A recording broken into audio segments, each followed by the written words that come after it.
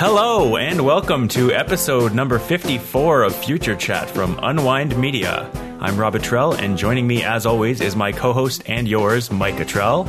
Today, we also have a very special guest joining us that we've been trying to have on since the space episode of Future Side Chat back in August of last year, Chris Johnson. Every week on this show, we aim to bring you all of the latest and greatest science and tech news. Today's episode is brought to you by Audible.com. You can get a free audiobook download and a 30-day trial by visiting audibletrial.com/unwind. They have over 150,000 titles to choose from for your iPhone, your Android, or tablet. We've got some really fun stuff planned for discussion, but first, Mike, why don't you tell us a little bit about Chris? Okay, sounds good, Rob. So Chris and I have known each other probably for at least 16 years, from the long gone days of elementary school. Went to school together, and he's actually now taking law at the University of Calgary. So, Chris, why don't you tell us a bit about your interest in science technology and what interests you about kind of talking about it here today? Well, thanks for the introduction, Mike and Rob. It's great to be here. A little bit about me first. As Mike said, I'm in law school, which means on the science and technology front, it's basically the dark ages. There's lots of paper, there's lots of pens, and there's lots of black words on white pages, which unfortunately means I don't get to follow science and technology as much as I'd like. So this is a great opportunity for me to kind of get back into things and hopefully have some great discussions with you guys about science and technology. Awesome. I don't know if you guys have any other questions for me. It'll be a good experience. So. Oh, for sure. We're excited to have you here. Yeah. Thank you. I heard you were excited to be on this, to talk about the space on our space episode. So we have some space stories here to talk about. For sure. It'll be good. Yeah. So I guess we'll go into the show now, and we don't have any specific follow-up, but we did have a special project that Mike and I did this week. Chris, I'm not sure if you've done this, but we'll get to that in a second. Okay. So Mike and I tried on the Apple Watch this week. I tried it on once and visited the Apple Store twice. I made Mike try it on after did you sleep through your appointment? What happened? No. Well, okay, for the record, you didn't convince me to. I'd wanted to all along. It's just I know. Stuff kept getting in the way. So I'll tell you a funny story before getting right into it. So I booked my first appointment for, mid-afternoon over lunch hour. Work came up, so I kind of missed that appointment. Then I booked another one for, 2 days later after work, and, things got in the way. Then I booked another one. I ended up booking probably my third or fourth appointment before I actually made it in. And then when I got in, they're like, oh, you're Mike Atrell. I'm like, yeah? Like, oh, you're supposed to come in like 5 times before this. And then I'm like, I was wondering if anyone actually noticed that I kept booking appointments and not showing up. So you didn't cancel them. You just missed them. It wouldn't let me cancel. I think I canceled one. It wouldn't let me cancel another. But, the excitement of me coming in was mutual between myself and the Apple genius that was actually showing me the watch. So it was a good experience. Oh, that's good. Chris, did you get a chance to do the try-on? Are you interested at all in the Apple Watch? No, I haven't had any opportunity yet. I just took a quick look this morning, actually. I guess, I don't know. I'm not the kind of person who would probably use an Apple Watch. I've really bought into the Apple ecosystem overall. That's more of a past investment, and kind of once you've invested into it, it's kind of hard to get out, which is what I've noticed. I tried Android for a while, and then too much invested, so I had to move back. I'd like to try it out. I'm kind of curious because I never look at my watch as a watch, so I'm wondering if I get an Apple Watch, will I look at my watch for my phone and my phone for my watch, or right? how that's going to work? But usually, what time is it? Just pull out the phone. So right. It'll be interesting. I thought what also would be interesting is I have to go to the courthouse a lot, and they're very strict there about no cell phones. And I'm curious how somebody sitting in the courtroom on an Apple Watch would be treated. Because if you're in the listening section in the courthouse and you pull out your phone, you'll have a sheriff there within 10 seconds telling you to either turn it off or get out. And I'm curious about how they'll have to modify their policy with something like an Apple Watch, because if you can remotely start your recorder, for example, that'll be something they're going to have to be really careful about. So that almost sounds like the hurdles that the Google Glass system kind of overcame or tried to overcome with being accepted in bars or just places where recording devices might not normally be expected or allowed. But there's people that have their prescription glasses hooked up with Google Glass, and they either may not know that they have it, or they're being kind of told to take them off or that kind of thing. So yeah, it's definitely one of those changing of the times when it comes to technology, for sure. Yeah, it's going to be lots of changes. Yeah, I've heard schools are having to take steps to get rid of the like include wearable devices in there. You're not allowed to have this stuff during exams. Just because, I mean, obviously you can feed answers to someone on their watch at this point. Yeah. So, Mike, why don't you tell us about the appointment with the Apple Watch you were able to keep? Okay. So, I was really, really excited to get in there. The guy that was kind of assigned to show me around the different devices, he was very excited, and you could tell that he enjoyed, kind of playing with the watch and that kind of thing.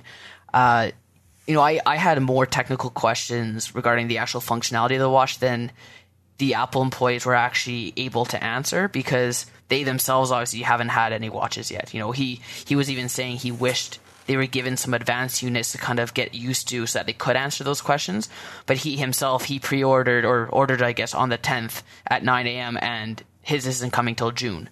So he's in the same boat as all of us, that he's not able to kind of get his watch till the shipments get out. So from a tech kind of functionality standpoint, there wasn't a whole lot of insight during the appointment, but from a fashion standpoint, he definitely kind of knew which ones to try on depending on what you were going to use it for and that kind of thing. So I ended up trying on a stainless steel with the metal links, and then I tried on the brushed aluminum with the black silicone band, and then I tried on a stainless steel with a leather band. And then I also tried, and there were a couple different sizes of the leather bands or different styles. So I don't know how much we want to get into it today, but I found that I preferred either the brushed aluminum with the silicone or the stainless with the leather. The stainless with the stainless band, it almost clashed with the black bezel on the watch face a little bit too much. You almost need a darker element to kind of go with that black bezel. I found personally, just from a pure aesthetic standpoint. Right. I don't know what did you think of the band and housing combinations, Rob? Well, for me, I knew almost every possible technical detail of the watch, having first seen the event last fall, then having seen the second event this spring, then having read all the reviews that dropped before the pre-orders, and then having heard the try-on impressions or having read the try-on impressions from people, and then having seen them myself. And so I was fully prepared for this. And so the Apple Store employee didn't tell me anything I didn't know. I don't think he probably could have told me anything he didn't know. And I actually was able to help him with the pronunciation of fluoroelastomer, because he could not say it. But so I tried on 5 or 6 different things. I really liked the process where you could go into the Apple Store app on your phone and pick favorites. I think you could probably do it on the web as well. Mm-hmm. You could pick favorites, and then when you go into the store, they bring up your account, and it actually shows all the ones you want to try on already. So they don't even really have to communicate that. I definitely found that when it comes to watches, I like the darker ones. And I have a heavy watch that I don't really wear very often. It's just sitting in my drawer right now. And so trying on the steel Apple Watch, the more expensive one, I found it was similar in weight to that. And I didn't really like that very much. I like the sport ones because it basically felt like you weren't even wearing anything. There was no additional weight registered. And I definitely like the darker one, the black one with the black band, more than anything else. Yeah. So now the watch that we tried on, at least mine was looped on a demo mode. It wasn't on a interactable interface. But the idea was to get you to feel the different notifications you might get and different screens you can kind of bring up. For me, I couldn't feel the notifications at all unless it was a consistent, either like a ringing or that heartbeat one. But if it was just a little kind of like vibration to show like a message came in, I normally couldn't feel it. If I was doing something, if my arm was just sitting there, then I could feel a notification. But if I was moving around in any sort of way, the notification wasn't strong enough for me to feel. Now, the rep said that you could adjust the volume and vibration strength, but I don't know if it was already at its max or if it was halfway. I'd have to play with it more to kind of feel the different levels. I don't know how you found that, Rob. I thought that it was good. From what I've heard, it's totally different from what I had heard. It's totally different from any vibration that you're normally used to with a phone. It's not like having a phone sitting on your wrist and then it vibrates. It's more like a tap on your wrist, and I definitely felt that. It wasn't as mind-blowing as I was expecting. Like, I don't know that it literally felt... Like, I only felt it a couple times, obviously, through the demo loop. It would have been nice to sort of tap a thing to get... to signal it to vibrate so that you could actually feel exactly what it felt like and not have to wait and wonder when it was going to happen. Mm-hmm. But I did try out on they had the demo units that you tried on that would just ran loops, but then they had functioning watches that were sort of stuck in the display. Yeah.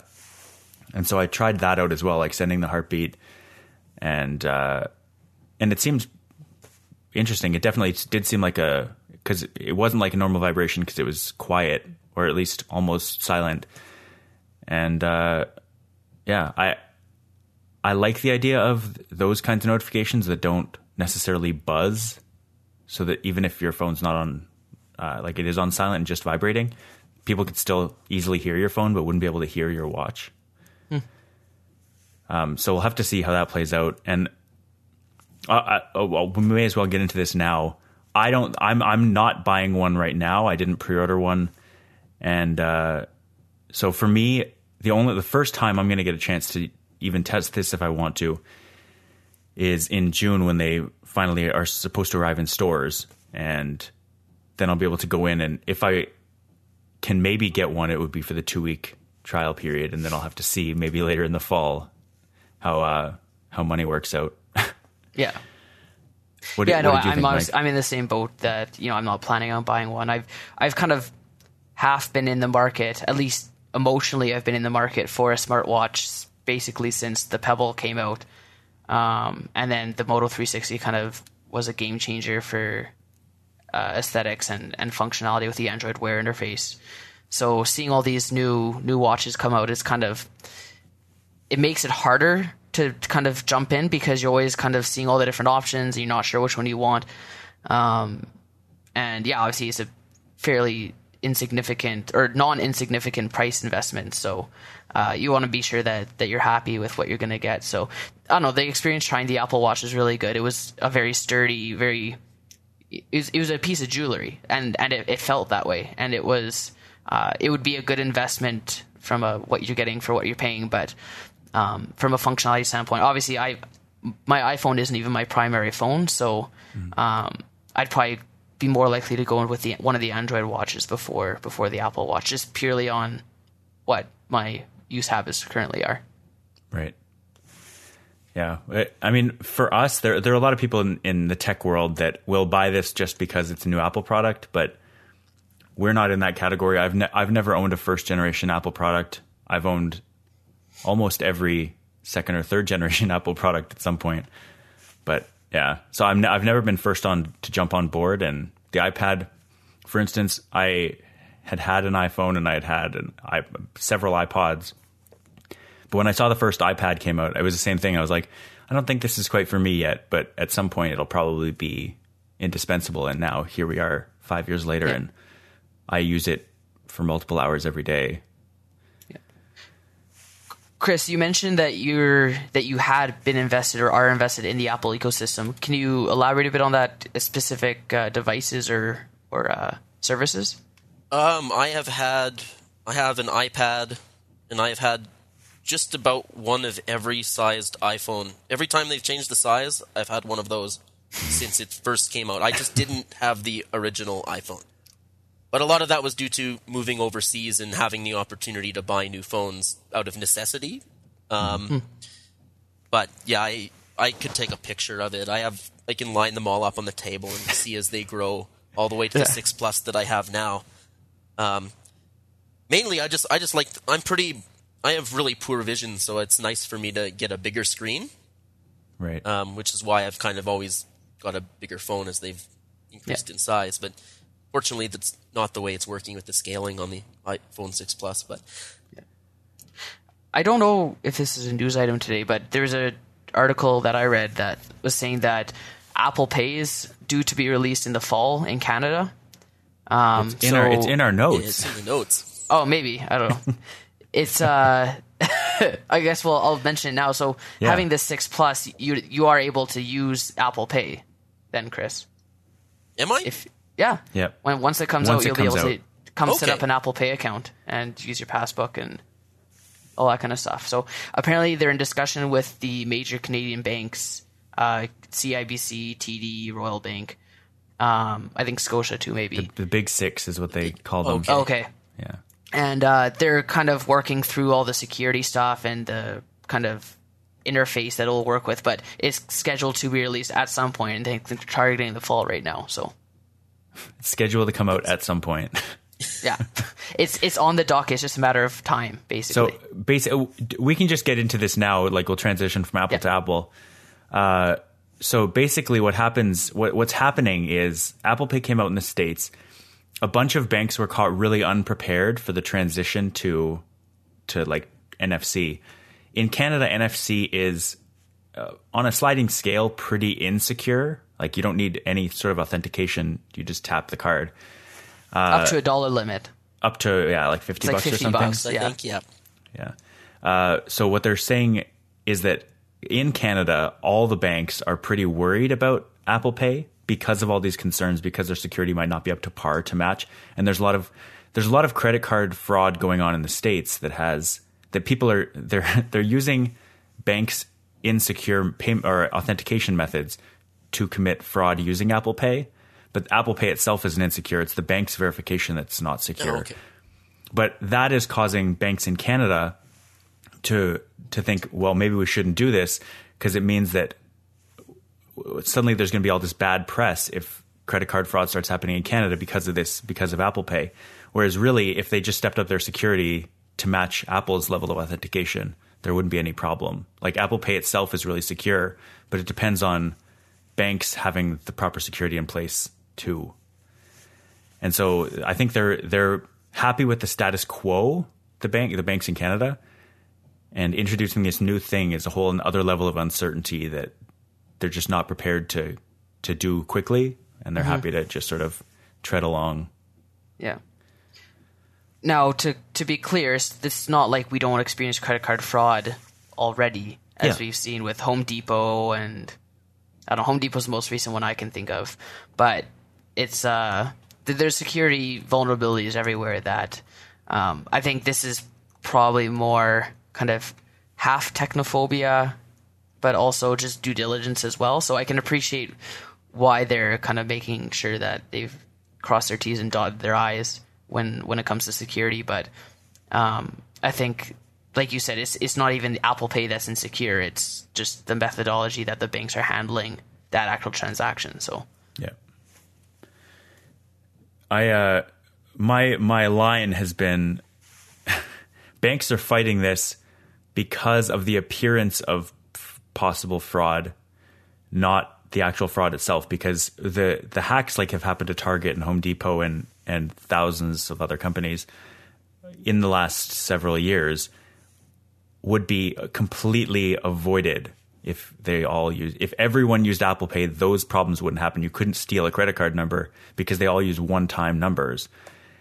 But it's the other kinds of fraud, like you can add a card to if you steal someone's physical credit card or their credit card number, you can add that credit card that's now fraudulent to Apple Pay and pay with it, and you can pay securely with that fake number.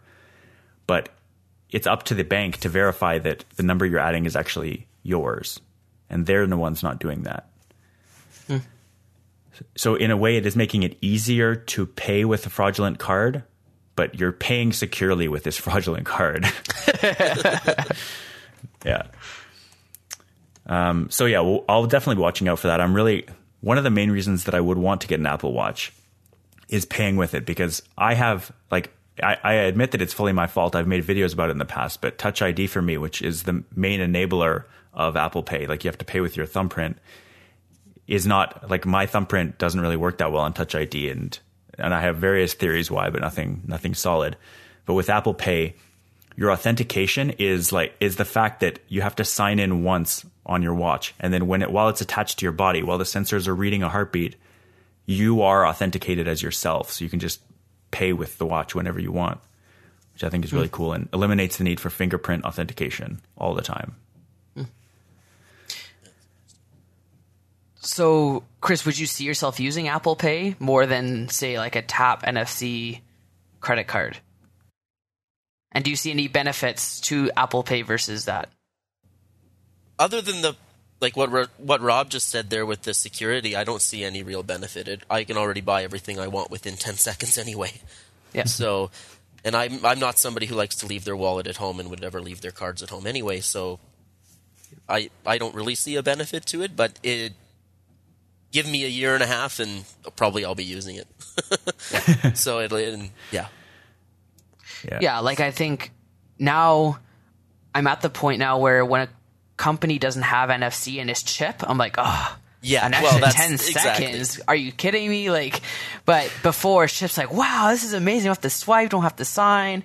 But so it's kind of, yeah, I think once Apple Pay starts becoming more, or just paying with wearables becomes more widely accepted and implemented, you're going to start seeing that as kind of, save that 5 seconds, just tap your wearable versus pulling out your card. But, everyone says, while you're waiting in the line, you can have your card ready and all this kind of stuff. So it's, in practicality, you're probably not saving a ton of time, but it's just fun and cool to use technology for that purpose, I think. Yeah. Yeah, and it's a function of if the places you use are going to accept it or not. And it's exactly the same with tap. Yeah. And if everywhere that I go starts using Apple Pay, well, I'll be there. Yeah. Not. Yeah, the interesting thing about that, on that note, is that carriers in Canada, if you have an American credit card with an iPhone, you can tap to pay. You can pay with Apple Pay in Canada. It's just Canadian banks' credit cards that don't support it. So, if you see an NFC terminal, you can pay with Apple Pay. It's the same authentication method, but it's just the banks. Interesting. All right, I think we're done with Apple for now. We'll move on to our massive space segment. And Mike, why don't we start with you? What's going on with NASA's Curiosity? So it sounds like Curiosity has found evidence of liquid water on Mars. This has been theorized or expected in some way, I guess, that it seems like the kind of planet that would have had liquid water or even surface water at some point, but now has, maybe not surface water, but at least liquid water within the planet. Now, whenever I heard that term liquid water, I always imagined these massive underground lakes that they kind of drill into, and you get psh, it's yeah, we found it. And then I read this headline, I'm like, oh, cool. And then I read, it's oh yeah, it's slightly moist sand, and it's oh, that's not that exciting. But they describe it as a saline brine that, because of the saline quality of it, it's able to withstand the lower temperatures and stay liquid. And again, it's within the ground itself, so it's just darker sand that has moisture. But the point is that it's not frost or ice. So this was one of the things that they were looking for, and it's kind of one of those ingredients for either life or having the capability for life. But they're quick to qualify that with it's not the only ingredient. So there's a lot of other puzzle pieces that have to be kind of fit into place to kind of find life or have been able to say this used to have life. So, I don't know. It's cool to see that this little guy, Curiosity, has been still kind of working hard and making progress. Yeah. I don't know, Chris, had you been following the Curiosity mission? I haven't been following Curiosity at all, actually. Okay. I guess the first thing that pops to my mind when I read this story is, do you guys remember if Curiosity was sterile or not? I've always been wondering that recently. I think in theory it should have been.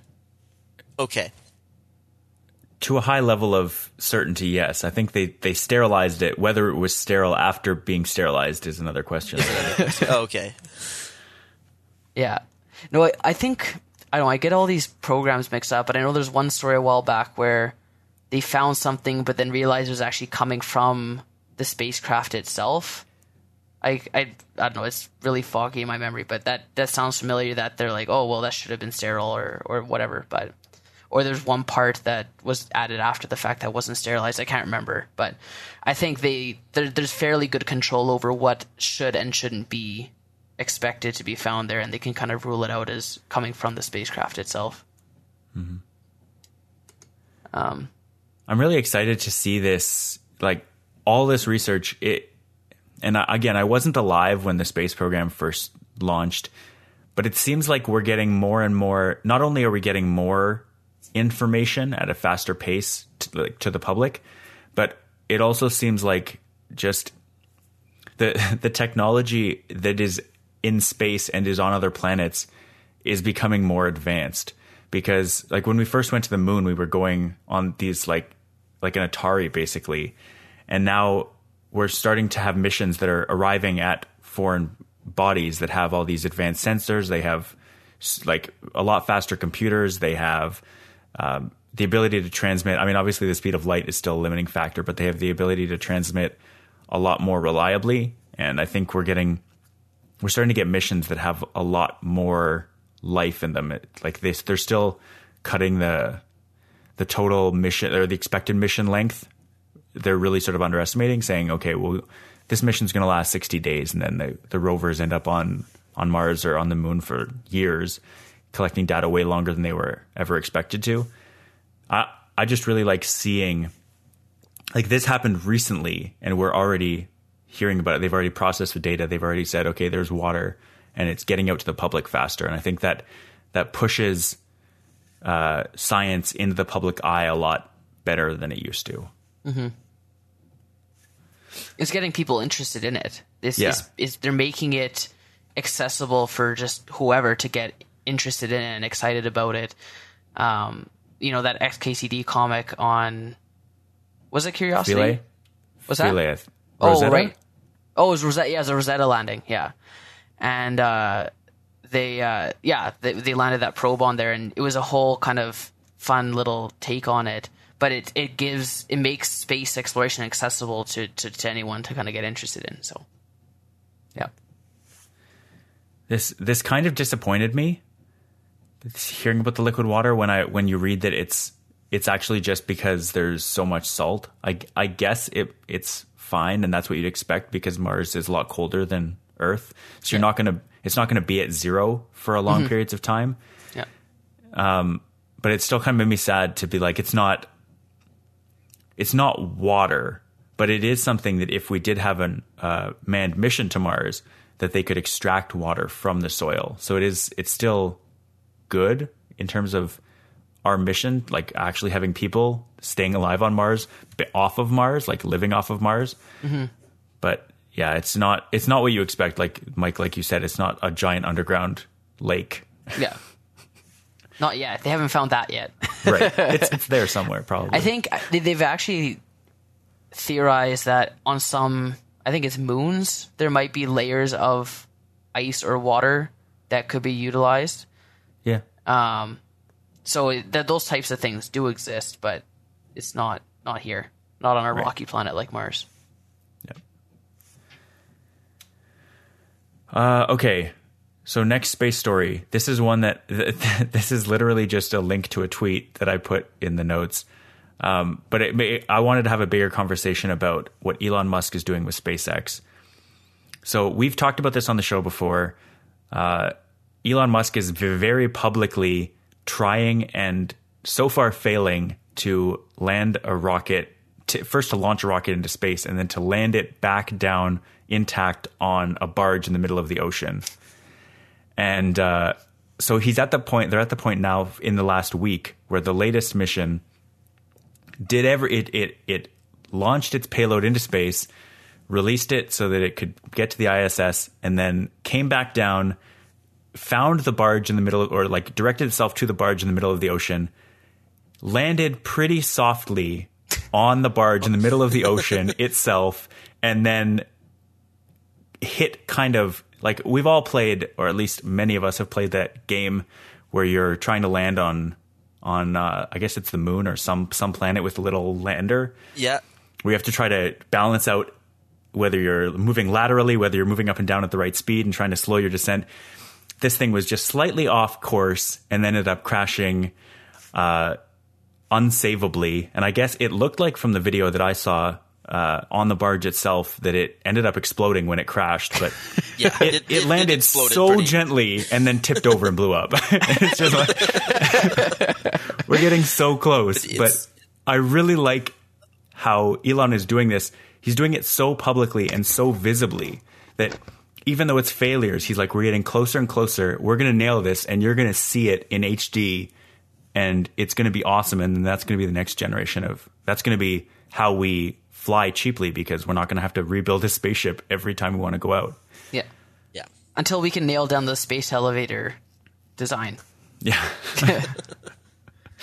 Yeah. I don't know. What did you got? You guys have been, I know, Mike, you've been following this. Chris, have you been following the SpaceX Falcon launches at all? I have been following it a little bit. My main comment was very similar to you. It's just so impressive how open they're being about this, and being able to watch the failures in high definition right after they occur.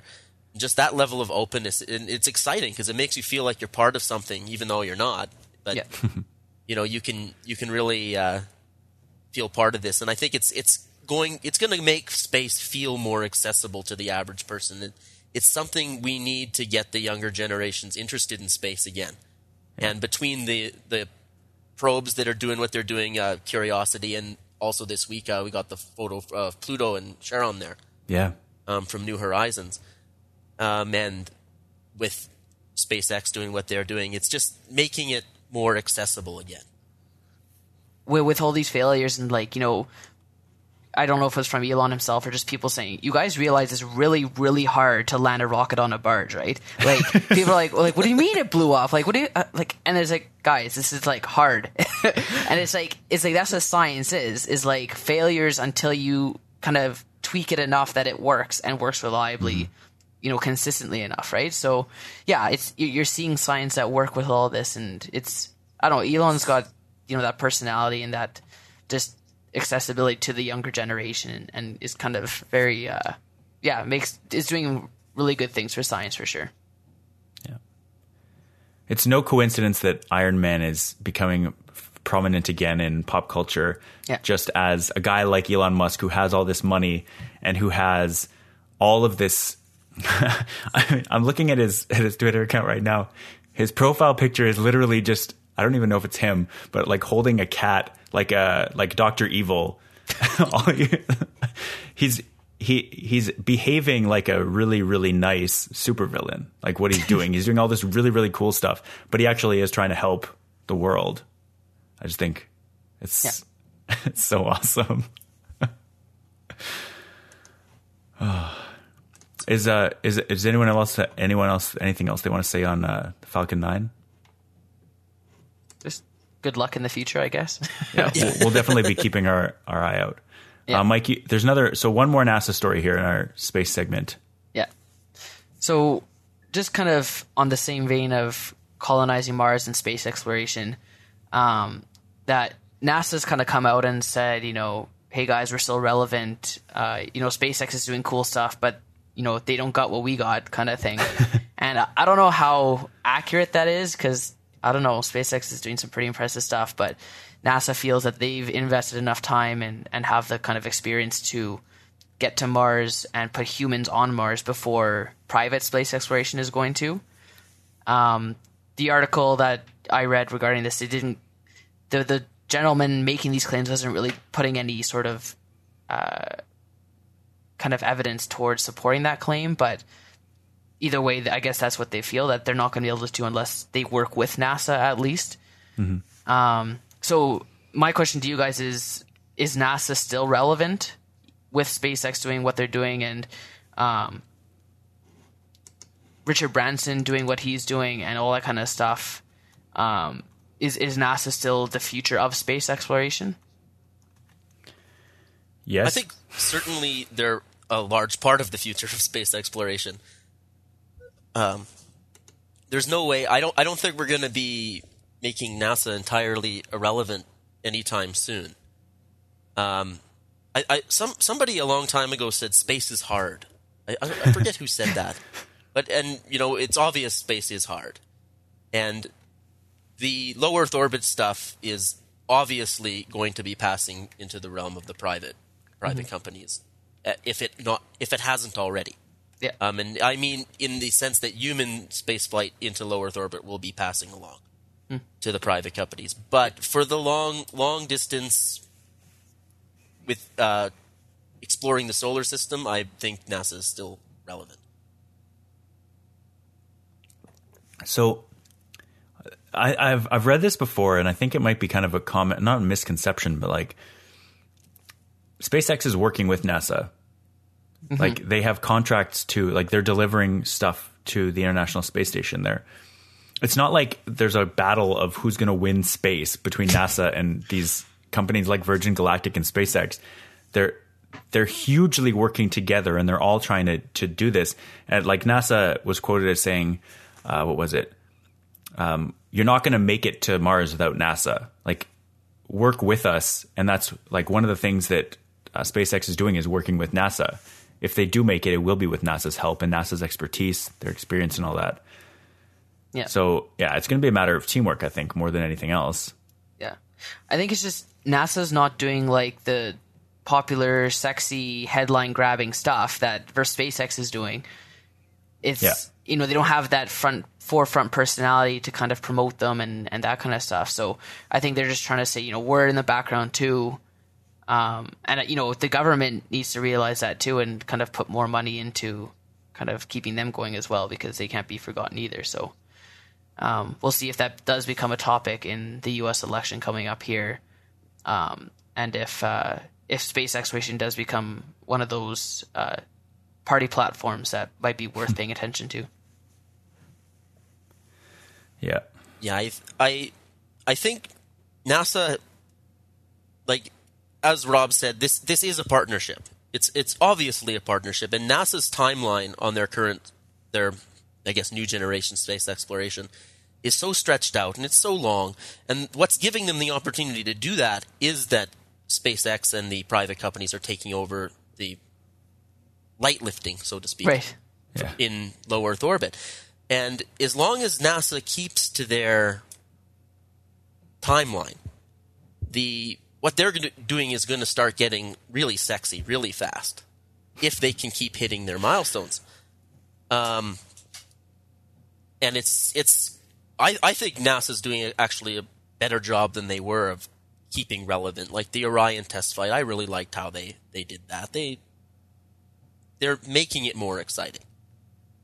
And if they can keep that up and they can keep hitting their milestones and keep themselves in the news, I think this kind of story is going to be irrelevant. Is Neil deGrasse Tyson, is he a NASA guy or no? I don't believe so. He works for the Museum of Natural History, but he definitely at least consults with them in some form, whether it's directly on current projects or whether it's just.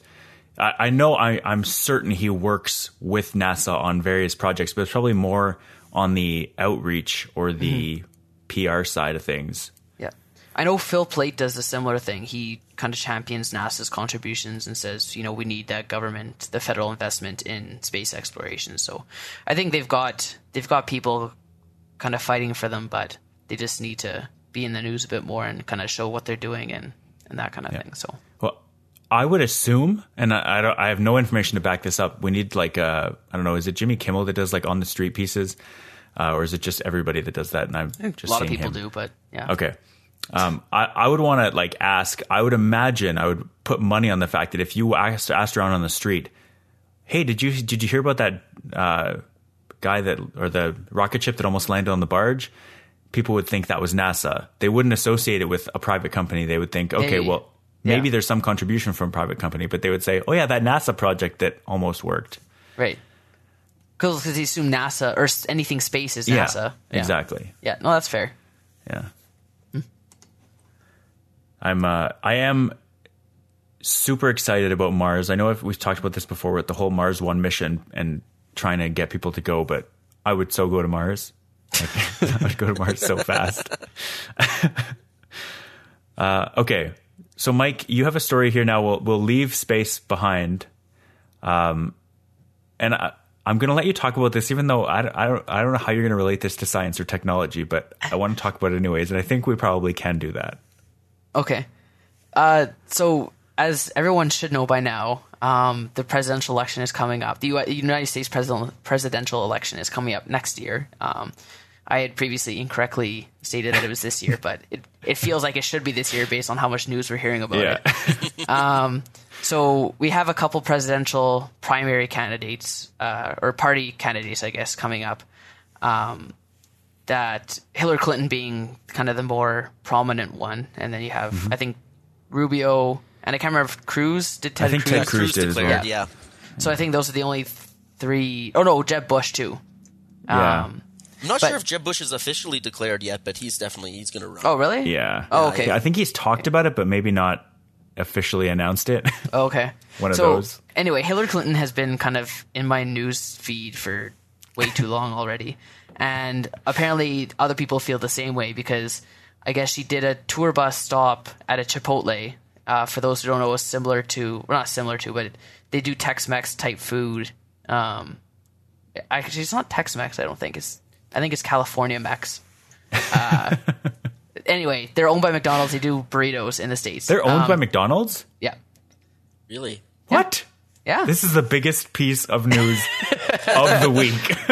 Yeah, no, they're all right. Sorry, they're at least continue. partly owned. They're at least partly owned by McDonald's. They may be wholly owned, but anyway, she stopped at this Chipotle, ordered a burrito, and there were tons of news pieces written about anything from what she ordered to did she leave a tip to how she interacted with the people, and she's eating Chipotle, not at a fancy restaurant. She was escorted by her personal security, whatever, and it's like. You wouldn't see that kind of news unless we had the internet of today, where you had people blogging every 15 minutes about whatever, because these news sites need to keep their feeds fresh with content and have headline-grabbing content, and they'll look for anything. And clearly, Hillary Clinton stopping at a Chipotle is enough to warrant every single, tech news, but just internet news site talking about it.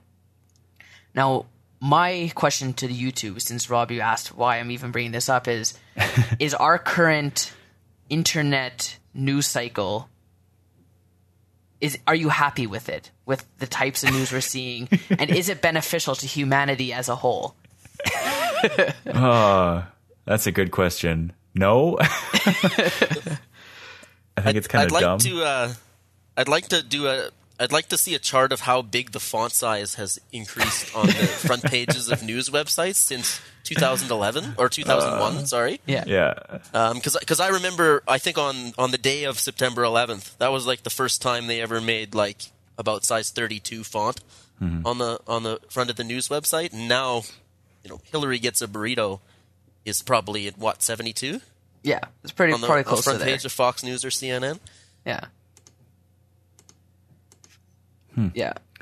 Now, since 2001, it's not just CNN and NBC and Fox that are putting out news. You have sites like The Verge or Wired or Engadget or any of those more tech sites. They'll actually pick up stories like this and run them because, again, they grab headlines because there's Hillary Clinton in the name, and it's tangentially related to tech.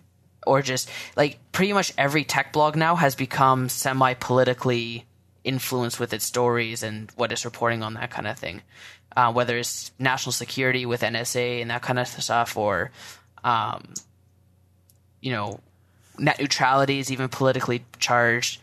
All this kind of stuff kind of overlaps into tech news. So that's kind of why I'm interested to hear what you guys think about that news cycle, and if it's like, are they kind of stretching too much looking for these types of stories to run? To me, the worst part about it isn't the fact that they run this story. It's the fact that one news organization or blog or whatever you want to call it, one sort of internet company will find a story, run it, and then every other one has to also cover that same story. But it's not 100%.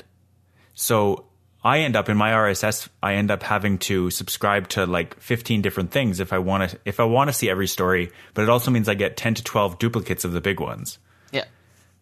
And I hate that, but I don't know that there's an easy solution because everyone wants to make money. Obviously there are a lot more writers than news stories. So yeah, I don't know what the good solution is, but the medium is.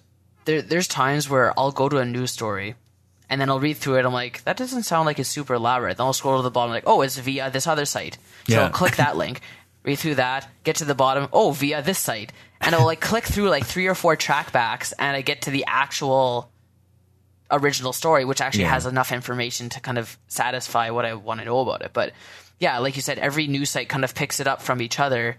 And by the end, you're getting this super watered down, because they can't just rip off the entire story. So they have to leave some stuff out. So I don't know.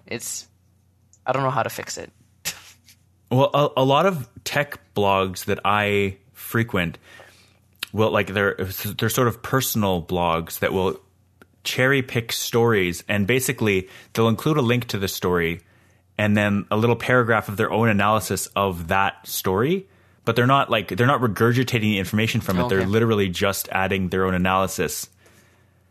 I think that's the best way to do it. But obviously that doesn't – people don't want, what these news organizations themselves don't want, is they don't want someone going to their website for 10 seconds to read this little analysis and then clicking through to read the whole story somewhere else. They want to keep them on their site. Right. Yeah. I have some follow-up in real time here on Chipotle. Okay. The majority stake of McDonald's was bought by Chipotle, or majority stake of Chipotle was bought by McDonald's in 2001, and in 2008, they sold it off. So it was about 8 years total that they were majority owners, but now they are no longer connected. McDonald's isn't? No, and Chipotle works hard to downplay the connection that did exist. They said they're trying to say, like, we brought this up from, like, we started from the bottom and we're here. Not McDonald's bought us and brought us up. But we don't apparently need their they're not connected. Yeah. Interesting. But it definitely was for 8 years. Okay. Which is unbelievable to me. Yeah. Yeah. The news thing, the news media and the presidential elections being so, I mean, they're already, the process itself with the primaries and the national conventions, it already has this massive lead time, and it dovetails perfectly. Like there's 2 years or 3 years or even like almost 4 years between presidential cycles. And the political media needs something to talk about that whole time, because otherwise if they can't justify their own existence, they're going to get shut down. Yeah. So what you end up with is like, I watched The Daily Show, and the moment of Zen, one of the moments of that Zen this week was like, you saw Hillary's car going around a corner, disappearing to go somewhere on the campaign trail, and like there was just a horde of 150 or 200 cameramen and reporters running after it with big bags and cameras. It's so weird because she's not doing anything. She's not like on a campaign stop. Yeah. It's not political news. It's just like, hey, there's a picture of Hillary Clinton. That's what it is. It's paparazzi. Yeah. Essentially. Like, even for the Alberta election, we got a month of lead time, Chris, I think. Like, I don't know. From when it was called to when the election is? Yeah. Like or the election. 28 days. Yeah. Like, it's in 2 weeks, the election. And it's like, wow, that's like no time. Yeah. And then it's like, I don't know if that's better or, I don't know, it's different, I guess, but that boggles my mind. Yeah. It's basically the weirdest thing I can think of. Yeah. Okay. I'm going to switch gears here and go back to some solid tech, and maybe we can talk. Mike and I have talked probably in public, but mostly I think in private, about how everyday people don't get technology and don't have their ear to the ground in technology as much as we do. And so I just wanted to, this is almost a PSA, really, because we've talked about Dropbox before. We've done episodes on cloud storage, and we've obviously talked about Microsoft Office, at least casually. Mm-hmm. So there's news this week that Dropbox now allows you to edit documents, Microsoft Office documents, online natively. And the fact that this is news makes me kind of sad, because you've been able to do that with Microsoft Office documents for a while. The only new part is the Dropbox part. And isn't that what the news was? Well, no, that's what the news was. But people are like, wow, like I haven't actually talked to anyone that does this, but like there are going to be Dropbox users who are going to open this up and say, wow, I didn't know you could edit Microsoft Office documents online. I thought you had to do it through Word or through Excel or through PowerPoint. But you've been able to go to office.com and edit any Office document online. All you need is a Microsoft account for, it's been at least a couple of years. And I've been trying to tell everyone this as I go, that Google Drive and Google Docs are not the only way to word process online, because Google Docs is great for for taking notes and collaborating with people. But in an official business setting, in a formal setting, Microsoft Word is the accepted format for word processor. And you have been able to make almost any edit online in Microsoft Word, Excel, and PowerPoint for a really long time, and sync the changes to your desktop version of Office. And so, I don't know. I feel like I'm beating my head against a wall every time something like this happens, because I go so far out of my way to tell people there's a better way to do this thing, and it's online, and it's really easy to collaborate. Like, I work for the government, so we're obviously behind on technology. Like, out of necessity with the whole enterprise issue and security and all of this, we're obviously behind. But I keep trying to say, if we just move to this, the enterprise system we have for file management in the government is so slow. It's so bad. It's so hard to use with other people that it's almost not worth collaborating at all on documents. And if we just updated our Microsoft Office experience and started using, for instance, OneDrive and all the enterprise security they offer, everything would get so much easier. You could share files with people and edit them all together in real time, as opposed to the system we have now where one person opens a file and it locks that file down completely until that file is closed. And if that person opens the file and then goes on vacation for a week, people can only access that file as read-only. They can't do anything with it. I hate how tied down it is, even though the future is already here and has been for a while. Yeah, that's I have two stories. So for one, our work does a similar, like we have a server that everyone accesses, and like you said, if someone's in a file, then you can't do anything with it. It's read only. So we have, often you're trying to explain to someone what to do with a file, like how to edit something or how you want it to look. So then you have your own read only copy open, and then they open up the actual editable one, and you're trying to walk them through and say, okay, go up to file, go up and do this, go and do this, okay, make the table like this. You're trying to walk them through looking at that file, and they're trying to do it on their end. It's like, this is horrible. Yeah.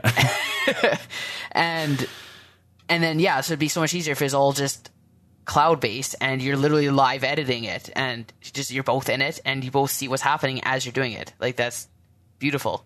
Yeah. And then another thing, in my Toastmasters group, we were going to send out a survey, or we did send out a survey, but the guy who's going to do it, he originally was going to print off, he made a Word document, he was going to print it off, get people to fill it out by hand, bring it back, put it into an Excel spreadsheet to tabulate the results. And I'm like, hey, they have Google Forms now.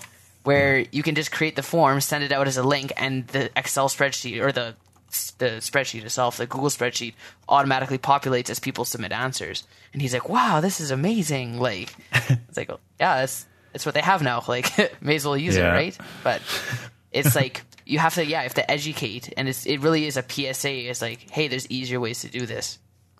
Yeah.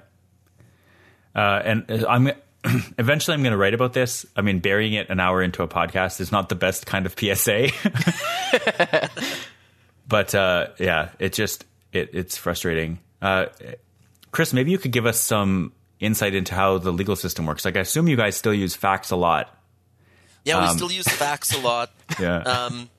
Basically, like for me, I lived overseas. I lived in Japan for 3 years, and that might be a good topic for another podcast. Actually, yeah, for sure. There's a lot of misconceptions about what Japan is like, and in a lot of ways, for everyday life, the technology you're using is really, really antiquated. So I was over there for 3 years, and then I came back into law. So I'm one of those people now that you guys are talking about. I have no idea what a lot of the things is, and I need to be educated. Like, I used to follow this stuff, and it's changed so much. There's so much more you can do now. Yeah. But a lot of times you just don't know it's there, and just you're in a hurry trying to get something done, and you end up spending twice as much time on it because you don't know there's this new thing. About the legal system specifically, from what I've seen is, like, for example, legal research is dominated by private companies, mostly private companies, I believe, and it's very specialized, and they have their own interface, and the companies and the schools pay a lot of money in order to be able to search through that interface. That is, they have their own little universe there, and it's getting better from what I've seen. Even just throughout this year, they've really upgraded the interface for legal research a lot. By upgrade, I mean it doesn't look like it's from 1995, right? Which is what it would have looked like a year or two ago. Otherwise, there's a lot of issues with privacy, and there's a lot of misconceptions about security out there, and that has made the legal profession, I think, really avoid using computers and using technology to the same extent that other industries might use it. Right. There's definitely a lot of there seems to be a lot of people who don't want any improvements in technology. So we had a huge, I won't call it a fight. There was a discussion about upgrading the computer systems from about 20 years old. Computers that are about 20 years old, and getting Dropbox and getting these things. And there was a lot of pushback, but it's changing mostly because the people in law school now grew up in we learned computers in the late 90s. Yeah. Mm-hmm. And that I think is the demographic that is most skilled with using computers.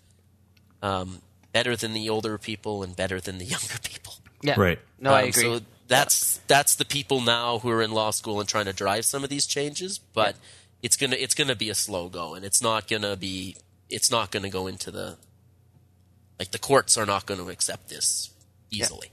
Yeah. Right. So I'm actually sad about that. Like, when I learned computers, as a kid in elementary school and growing up, I'm like, wow, the kids like in the next generation are going to be like so good at computers. And it's like, it's too easy now. It's like, too easy. It's Yep. changed, and it's changed too much that it's not even the same thing anymore. And I don't know. It's like, it's crazy. Like, no one uses desktops anymore. It's all like apps, and it's all just, it's different. People aren't used to using desktops anymore. If something requires anything other than plugging it in and pressing go, it's quite difficult for a lot of people now to do it. It's not like it used to be where setting something up required you to go in there and configure it. Yeah. I've told Rob about it, how like my company, as with a lot of companies, they have either their own IT department or a third-party IT company that just kind of a standard company protocol, anything that needs to be done with the computer, you get the IT guy to do it. Because they don't want you kind of messing with settings or installing things just for consistency so that the one guy knows what all the computers need done to them. So I've myself, like when something comes up, like I could, research how to do it or just get used to doing it myself. But it's like, I'm so used to just calling up, the IT guy that it's like, I feel semi-helpless myself when like, I have to kind of troubleshoot something on my computer. And it's like, part of me is like, well, I shouldn't be doing it myself. And another part's like, well, I'm just not used to doing it anymore. Like I was more familiar with doing that when I was 13 than how I am now. Yeah. You know what? This just occurred to me that I might try when I eventually have kids. Get them like, I almost want to say get them Windows 95 to start, but get them a netbook or something with Linux on it, so that they have to get their hands dirty with computers before realizing that there are ways to make things easier. Like me growing up with the command line is so beneficial to me in the world of computers. Like now I know that yes, I love having the ability to just open a window and search, like click on a folder to open a file. But having the ability to go in to the command line and change things around and navigate through it, it just seems so much more useful than having a basic understanding or like being able to use an iPad. Yeah. Yeah. I mean, it's a good base to grow on. That's I think that's why it's important we try to have our kids learn coding and programming as much as possible, like even just basic like logic and loops and that kind of thing. It doesn't have to be like C, visual object-based programming. Just simple like logic, if then, nested loops, all that kind of stuff. That is really good to know, and it's applicable in like lots of math and science. Even if you're not directly programming, it's like, okay, I want to do this, but if I do that, I have to take these variables into account and all that kind of stuff, and it all kind of ties together. So, and the computers are a really good way to kind of get used to that. Yeah. Okay. So I guess there's one more story here, and then we'll wrap it up. Mike, you got some bad news for Google. I don't know if it's bad news. It's just not again relatively news. It's not good news. It's the EU, I guess, is deciding that they're going to press a lawsuit or charges or something. I guess either way, they're alleging that Google's being too monopolistic in their search results, which to me is the most like backwards thinking. It's like we're using your software, your product, but you're favoring your product too much. It's like, what? So the whole thing is that you'll search for, say, like, blue jeans, and then it will prioritize either its own ads or that kind of thing. Like it prioritizes them to make them money because it's their product. So it's like, why wouldn't they? Mm-hmm. But I guess the EU is saying, well, they want a fair and balanced representation of what's available for that product, not what's the best available within Google's ads or listings or eBay or whatever. Like, I don't know the details of examples, but the whole thing is that Google is prioritizing their own ads too much on their own service. Yeah. So I don't know. What are your thoughts on that practice? Do you have any thoughts on that, Chris? I have some stuff to say, but go ahead. I don't have too many thoughts. Sorry, I haven't had much of a chance to look at this story. Maybe go ahead first, and if anything pops up, I can. Sure. Yeah. So this week I heard I assume it was in reference to this specific news, but people saying that they've been saying for a while, and Google actually started having to put competitors' ads in their shopping results instead of just their own. And they made the comparison in this story I was reading to going to Google image search and finding Google image results and Bing image results, and like you wouldn't go to Google image search to find image results from different competing image services. You would go to Google to find images from across the web, just like you'd go to Google Shopping to find you'd find shopping results from across the web. I don't think there's any, I guess the problem that they're having is that they're sponsored results in Google Shopping, or is it the fact that Google is only advertising the product that Google wants to advertise? I think it's just they're picking and choosing what to show. in a way that favors them and getting traffic to their sites or listings or whatever. Again, I don't have specific details. Yeah. I don't think it's sponsored ads that they're showing. It's that when you search for blue jeans, they'll show eBay listings for blue jeans, and they'll show, I don't know. I don't even know what specific What other examples, companies there would be. Yeah. What other companies they'd advertise, but the EU feels that it's anti-competitive. Just like Amazon, if you search Amazon for something, you will get Amazon results for that thing. You get big enough. Yeah, it's a weird story. Yeah.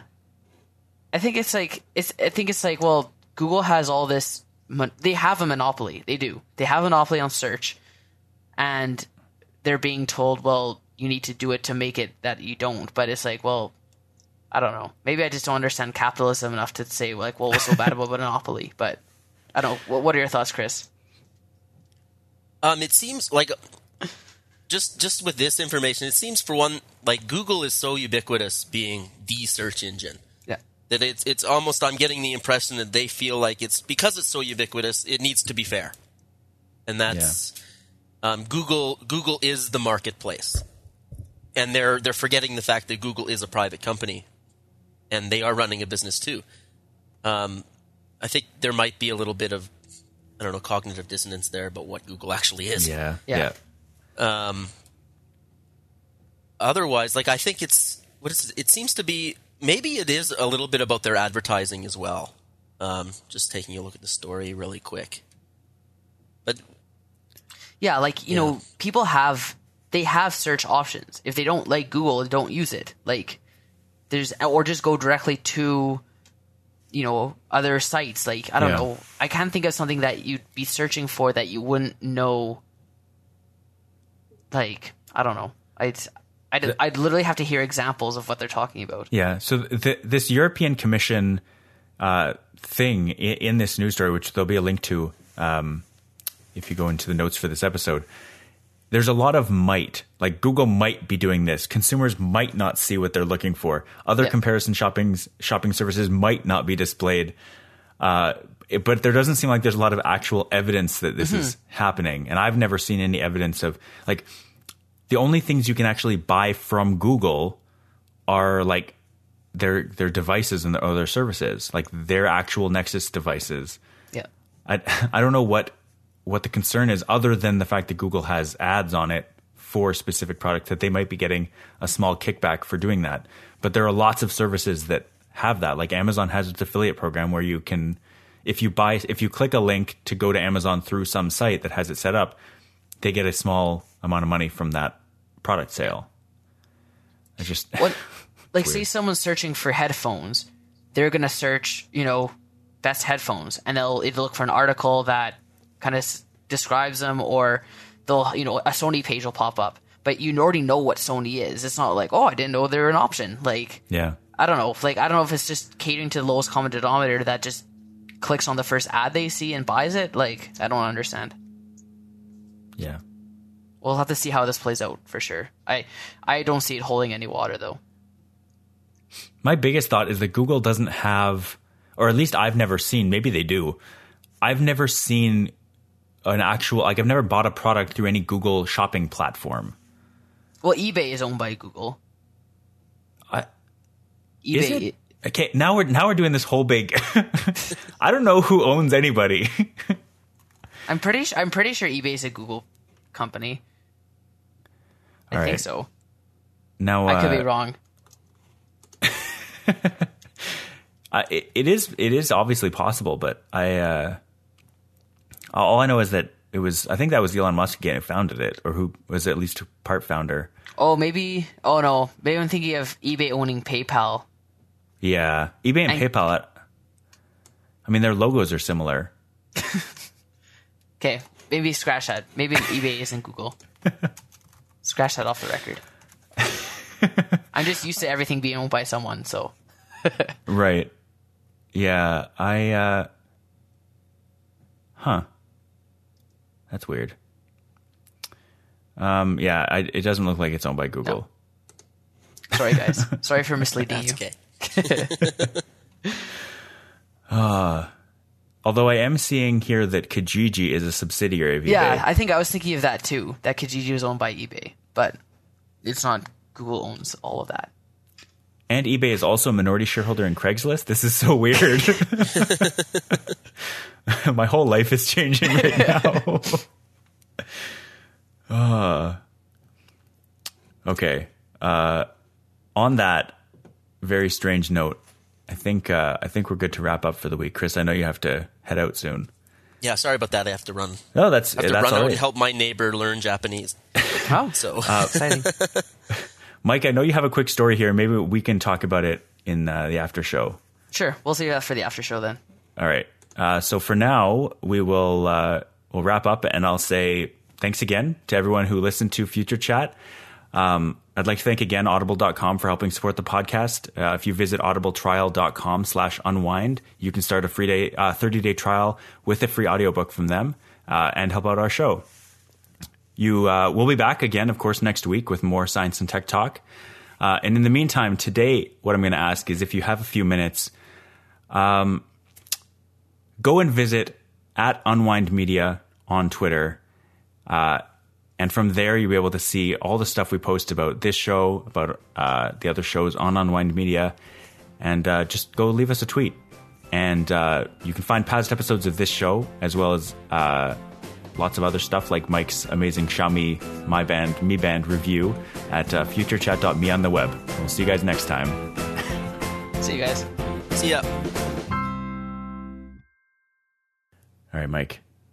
You want to talk Cheryl's birthday? Sure. I saw this on YouTube. Okay. I saw one of the guys from Numberphile, but not on Numberphile, did a video about it. James Grime. You know who I'm talking about? Yeah. He did a video on his YouTube channel, which I think is called Singing Banana. Okay. And then I saw Numberphile did a video. I think it was, what's his name? James Pomp something. Also did a video. But why don't you tell me where you first saw this? Because I didn't. I actually saw this after the fact. It was posted after what fact? It was posted by BBC saying the internet went crazy over this, and it actually missed me because it came and went so fast, just like the dress thing. I heard about the dress thing from you when you started tweeting about it. I'm like, why is Rob tweeting about dresses? And then that's when I clicked the hashtag. I'm like, holy cow, there's like 1 billion of these tweets. Like, Yeah. but I guess this thing, I don't know, if you've ever been in school, pretty much, you always have those problem-solving questions where it's like, Adam, Bob, and Chris, A, B, and C.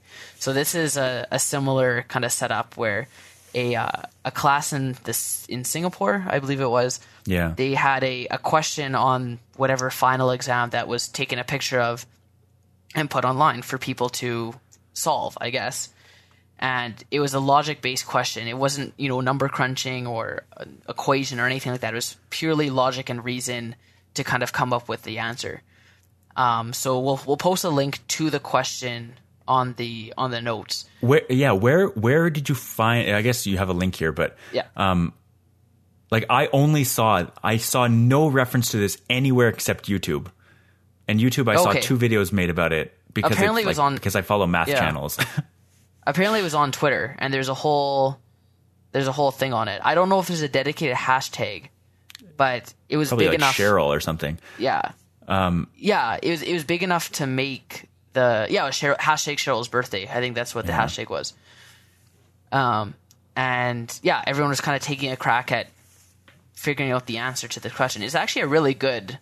I actually hadn't really encountered a question like it before. It's fine. It's a Mensa type question where you have to kind of eliminate options and kind of reason out and okay, well, if it's not this, then it could only be this, but it can't be that, so it has to be this kind of thing. Like it's good to work through. I recommend everyone kind of work through it and see how far you can get and kind of see what your answer would be. I came up with the answer, but I think my reasoning was actually off. I think I just lucked upon. I brought it down to 2 options. And I picked the one that was right, but I think my reasoning for it wasn't right. After reading one of the worked out answers, I'm like, oh yeah, that actually makes more sense than what I came up with. But so I had almost the exact opposite experience. I used, like reflecting on it afterwards, I used the exact right logic and came to the opposite conclusion. How did that work? I looked at it and there's a whole people should probably go and you have to look at it yourself. Look at the problem before listening to this discussion. But so there's one guy who has a piece of you're trying to figure out when this person's birthday is, and you have a list of days that it could be. And this girl, Cheryl, gives one piece of information to one guy, the month. The month, yeah. And gives the other guy the date. And so together they have a conversation trying to figure out what the birthday is, but without telling the other person. Like they're trying to be smarter than the other person. Yeah. And so there's a couple of, it seems to me that it's fairly obvious. You have a couple of unique dates, like numbered dates in the month. And from there you can get to a unique month that only has a certain day. But yeah, I just went backwards. I reversed the logic that you should have used, I guess. I'm still I still wasn't convinced about the explanation. I had to convince myself, work on it a little bit before I was convinced, but it convinced me. The wording of the question is, to me, at least on second and third reading and hearing the explanation, is totally ambiguous. There's no, I don't think there's a single reading of these guys' statements to each other in the question. I think you can read it in a number of different ways. And that was one of the things they said.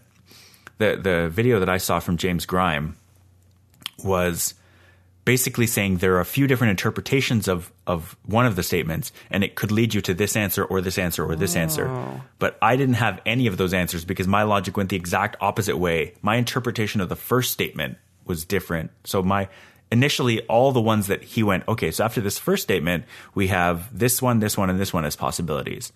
I had ruled out those specific ones and only had the other ones left in my mind as possible answers. Oh, weird. I went backwards and So to and me, you don't there know were why multiple. that happened? Not specifically. I mean, I have a couple of ideas why it happened. I look through and I can see it the other way, but my interpretation was, I guess, similar to the dress. My interpretation was different. And so I can reason the other way. Yeah. But after reading the question issue, for additional context, the discussion between the two people, it was only one statement to each, each to the other person. So the one guy said, I don't know the birthday, but I also know that Charles doesn't know the birthday, or can't remember the names, but I know that the other person doesn't know what the birthday is. Then that person said, at first I didn't know, but now I know. Mm-hmm. So just on that literally one piece of information, he was able to figure out the birthday. And then after he said, oh, now I know, the first guy said, okay, now I know too. Yeah. That was the only conversation. I was like, how is that even possible? That makes no sense.